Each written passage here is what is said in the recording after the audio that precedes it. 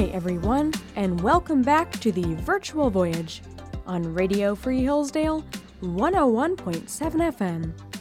I'm your host, Abigail Snyder, and this is the Armchair Travel Show where you don't have to leave your comfort zone. If your comfort zone is your car, you stay there. If your comfort zone is your dorm room, you stay there. And if your comfort zone is your living room, you stay there.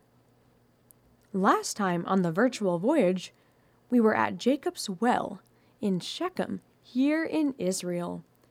We talked for a while about the significance of Jesus interacting with the Samaritan woman at the well, because that was just something that wasn't done in Jesus' culture. Jews and Samaritans did not cross paths, but Jesus is kind of implicitly clear that he's not there to cause trouble with this woman or to play into the cultural stereotypes, I guess you could say. He was there to offer her living water, salvation from her sins. It's actually interesting to consider this concept of living water in terms of a practice that we're all probably familiar with, or maybe at least we've heard of it. It's baptism. And there are some different ideas of what baptism actually does to a person when they're baptized. In some churches, it's a sacrament that's needed for salvation. In other churches, infant baptism is practiced, and in some churches, adults are baptized. And so I won't get into the theology of baptism, but regardless of your beliefs concerning it, baptism is kind of the picture of living water. It is representative of the cleansing work that Jesus did that gives all men the chance to be immersed and come out clean. No longer does God see man as dirty and stained, but because of Christ's work on the cross, all people, including this Samaritan woman we've been talking about, have the opportunity to be baptized into salvation, that is, to immerse themselves in Christ's sacrificial work. So there's a lot more to Jesus' use of the term living water than we see at face value. I mean, yes, it's a good term considering he's sitting in front of this well, and the woman is probably wishing she didn't always have to come here and carry water back and forth, simply because she got parched, or the people she was serving got parched. I mean, goodness, that had to have gotten heavy. So she would have loved to hear about water that would never make her thirsty again. But I think Jesus is also carefully picking his words. He talks about living water because, yes, it will never make one thirsty again, but also think about what water does. Not only does it quench our thirst, but it also cleanses us. I mean, think about why we take showers, right? Because water is cleansing. That's why when we got back from our Dead Sea adventure, we took a shower to wash off the salt.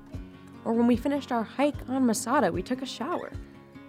But the effects of physical water we use on Earth to wash off last only so long, right? Why did you have to take a shower after the Masada hike and after our time at the Dead Sea? Because you got dirty both times. So the effects are not long-lasting, just like the effects of water we drink in the same way, the effects of our showers. But living water actually quenches the thirst in one's soul, and it washes their sins away, so much so that God will never see the dirt of sin on a person and judge them for it, but rather he sees them as Christ, essentially, and he sees Christ's work covering them like a shower, right? Christ's work just runs over them, and he will not judge a saved person for their sins. So Jesus, the giver of living water, took the judgment of the world. He took the dirt of the world so that humanity, including you and me, didn't have to. Last time we also talked about the parable of the Good Samaritan and why Jesus' choice of characters in the parable was so deliberate. We had a Jew on the road needing help, but two Jews pass him by. It's only when the nemesis of the Jews comes along, a Samaritan, that the man is helped. And of course, this would have seemed crazy to Jesus' audience. How could a Samaritan help a Jew? Well, the Samaritan was obeying Jesus' command to love your neighbor as yourself. And if someone is in your life, as we learned last time, It is your duty as their neighbor to love them. You know, sharing biblical context on tours is one of my favorite parts of leading groups here in Israel. I mean, doesn't it make the Bible seem so much more real? And then it makes the Bible make more sense. Of course, this parable, the parable of the Good Samaritan, is a good reminder for us. No matter how much we dislike someone, we are to love them as we love ourselves. But it wouldn't make sense without context, or it wouldn't make as much sense without context. Jesus uses this extreme example, a Jew and a Samaritan. I mean, these two groups of people hated each other. But he uses that example to illustrate that, yes, it's actually possible to love people you thought you could never love. And I don't know about you, but when I learned more about the context of this parable, it made it all the more convicting. So we had a pretty awesome tour last time, getting to see Jacob's well and even enjoy some refreshing water from it, although it was not living water. When I say that I believe Jesus was right there at that very location, I mean it. I would say that the chance that that is the authentic site let's look at the authenticity meter, right? I'd say that it would score in the high 90s, so A to A+. And of course, the Eastern Orthodox Church that we saw first, and then we had to go down underneath it, that was a later addition. That wouldn't have been there in the time of Jesus, obviously, but that church actually strengthens the claim that that location is Jacob's well. We've seen churches built around sacred and authentic locations before. There's actually one important place in Jerusalem I'm thinking of that comes to mind. We visited it. Do you know the site that I'm talking about? Church built over a site that we believe to be authentic. Well, it's the Church of the Holy Sepulcher. So the place where the Golgotha rock stood, the place where Jesus is said to have died. And only a few hundred years pass between Jesus' death on the cross and then the arrival of an important someone in Jerusalem, and this was Constantine's mother, so the mother of the emperor. Right, so she comes to Jerusalem and she wants to know where Jesus died. And so when she arrives, she asks the Romans that very question. And I gotta say, it's not likely that they forgot the location of the crucifixion. We have to remember that Jesus was not special when he was crucified. He was seen as just a regular criminal who needed to be crucified because he had done something wrong. But the crucifixion was the Roman special and horrible invention of a method of execution. And so they carried out many executions a little outside of Jerusalem. They didn't want to do it inside the walls of the city. So Jesus would have probably been crucified at these execution grounds. So needless to say, even 200 years after Jesus' death, those execution and body dumping grounds, they would have been known. And you can bet that the Romans would not have lied to Constantine's mother about the spot of the executions and the spot where the bodies were dumped. So surely it seems that they would have taken her to the correct spot for the execution of criminals, which is the spot where Jesus was also crucified. And then, at that spot, even though it was a few hundred years later, Constantine's mother constructed the Church of the Holy Sepulcher. And now it's likely that the actual Golgotha rock of Jesus' crucifixion stands in that area. It's probably not the rock that everyone walks up and touches as we learned ourselves when we went to that church, but it's probably a few dozen feet below the floor of the church, but again, general vicinity. So that's a bit tangential, but that's your example to back up my claim that churches built over a site can be a good piece of evidence to prove the site is authentic. So I believe the same applies to Jacob's well. The tradition of this being Jacob's well was passed down generation to generation. And because it's such a special site where Jesus himself was believed to have been, a church was then built over it. Well, now we're back on the bus here on the Virtual Voyage on Radio Free Hillsdale 101.7 FM. And we just have to drive a few minutes over to the next stop, which is Joseph's tomb. On our way over, let's work on our Hebrew. I want to say how happy I am with everyone's effort as we start to learn Hebrew. You all are gaining some mastery of the phrases we've learned so far, and I've even heard a few of you testing them out on some locals we've met on our tours by asking them if they know English. One of you, I was very proud, even responded that I know a little Hebrew. In Hebrew. I had a wide smile on my face when I heard that.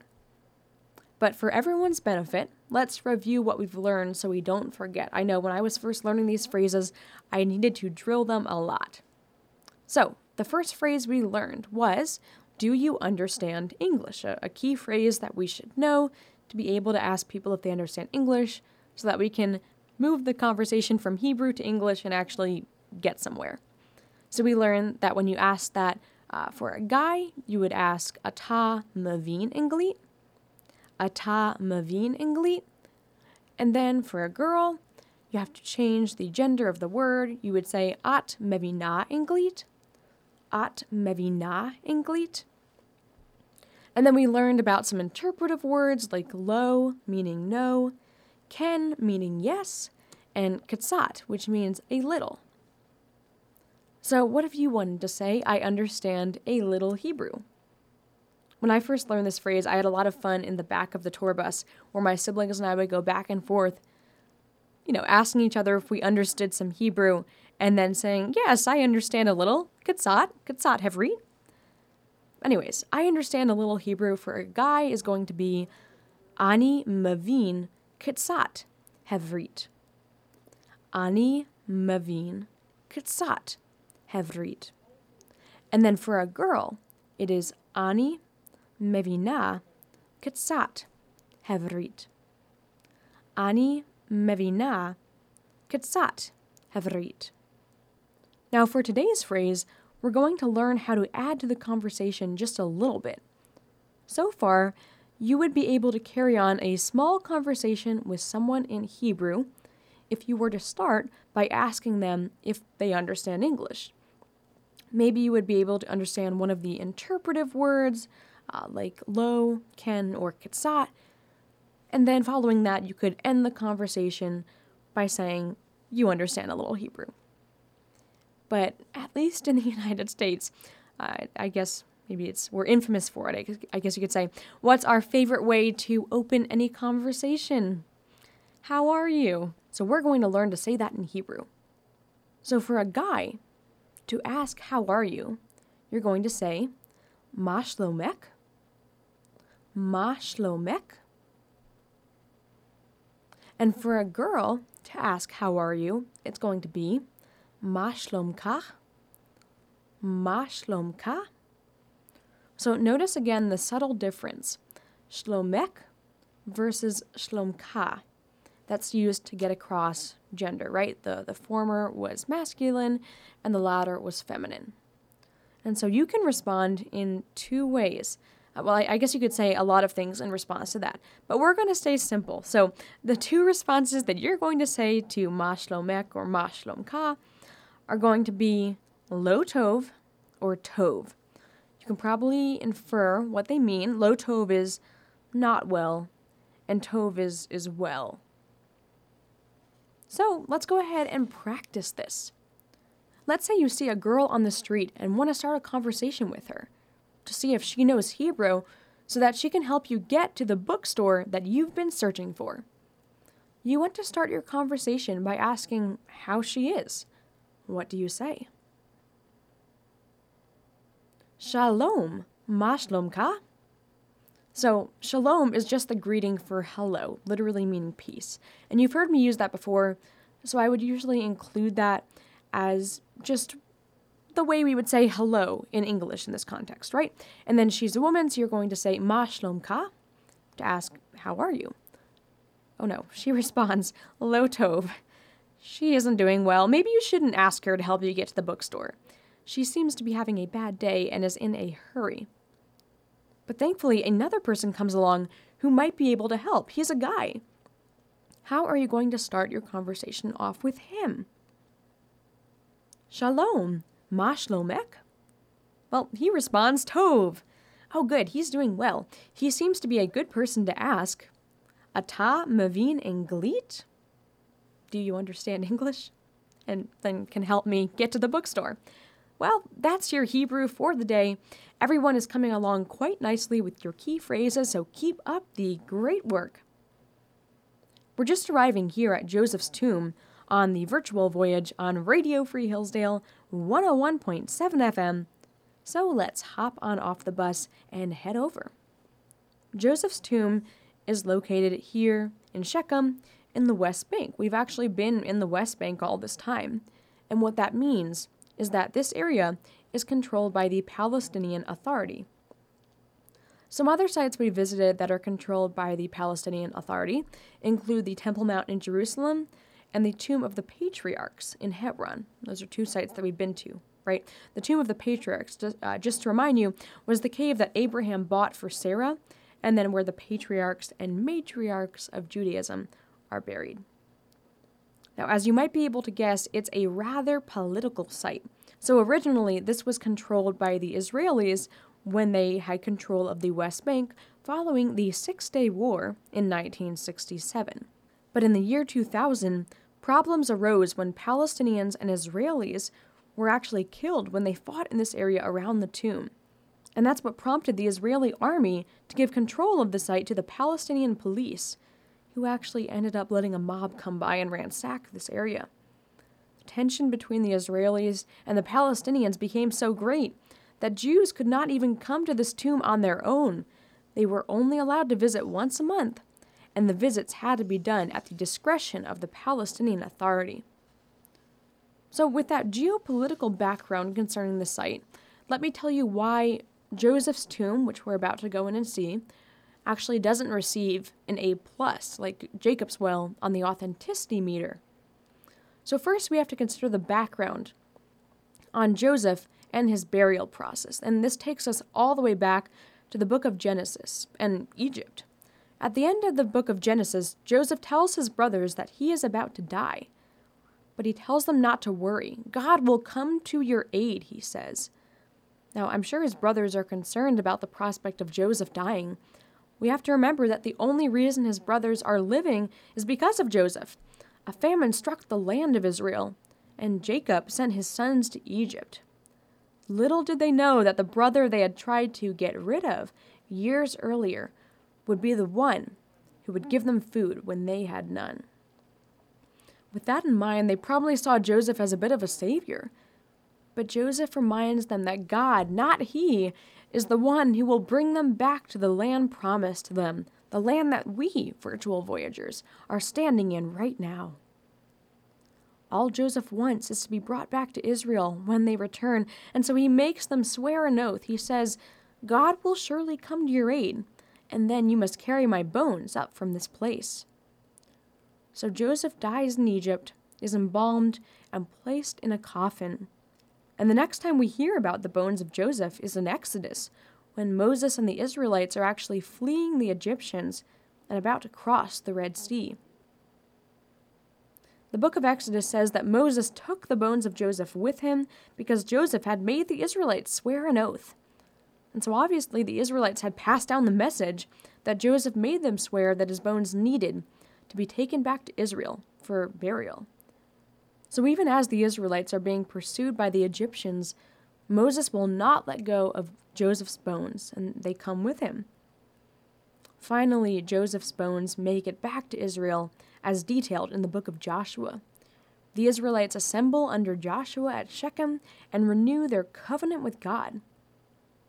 The Bible goes on to say that Joseph's bones are finally buried in the land that Jacob bought for 100 pieces of silver from the sons of Hamor, the father of Shechem. Joseph's final wish is fulfilled. He is buried in Israel. So now we're left with a question. Is this the location of Joseph's tomb? Well, there's really no archaeological evidence for this being the location of Joseph's tomb.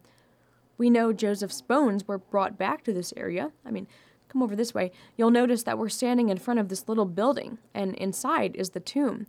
And look at it. It doesn't quite make sense, as there's nothing that necessarily clues us into the structure being anywhere near ancient.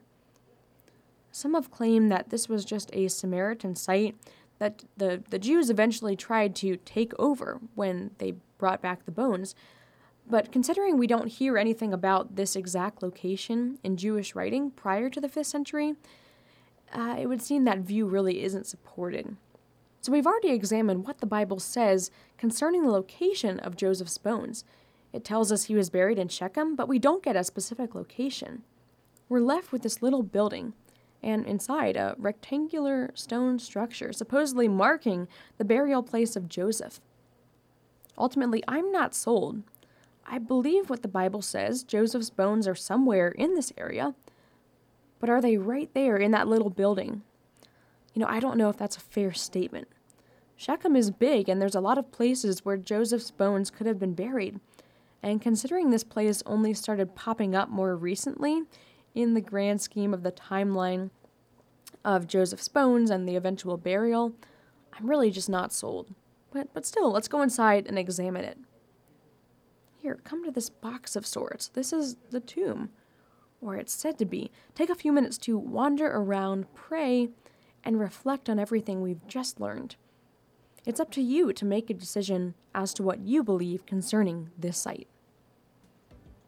Thanks for listening to this week's episode of the Virtual Voyage, the Armchair Travel Show with me, Abigail, on Radio Free Hillsdale 101.7 FM. I hope you'll tune back in next time as we continue our adventure in Shechem.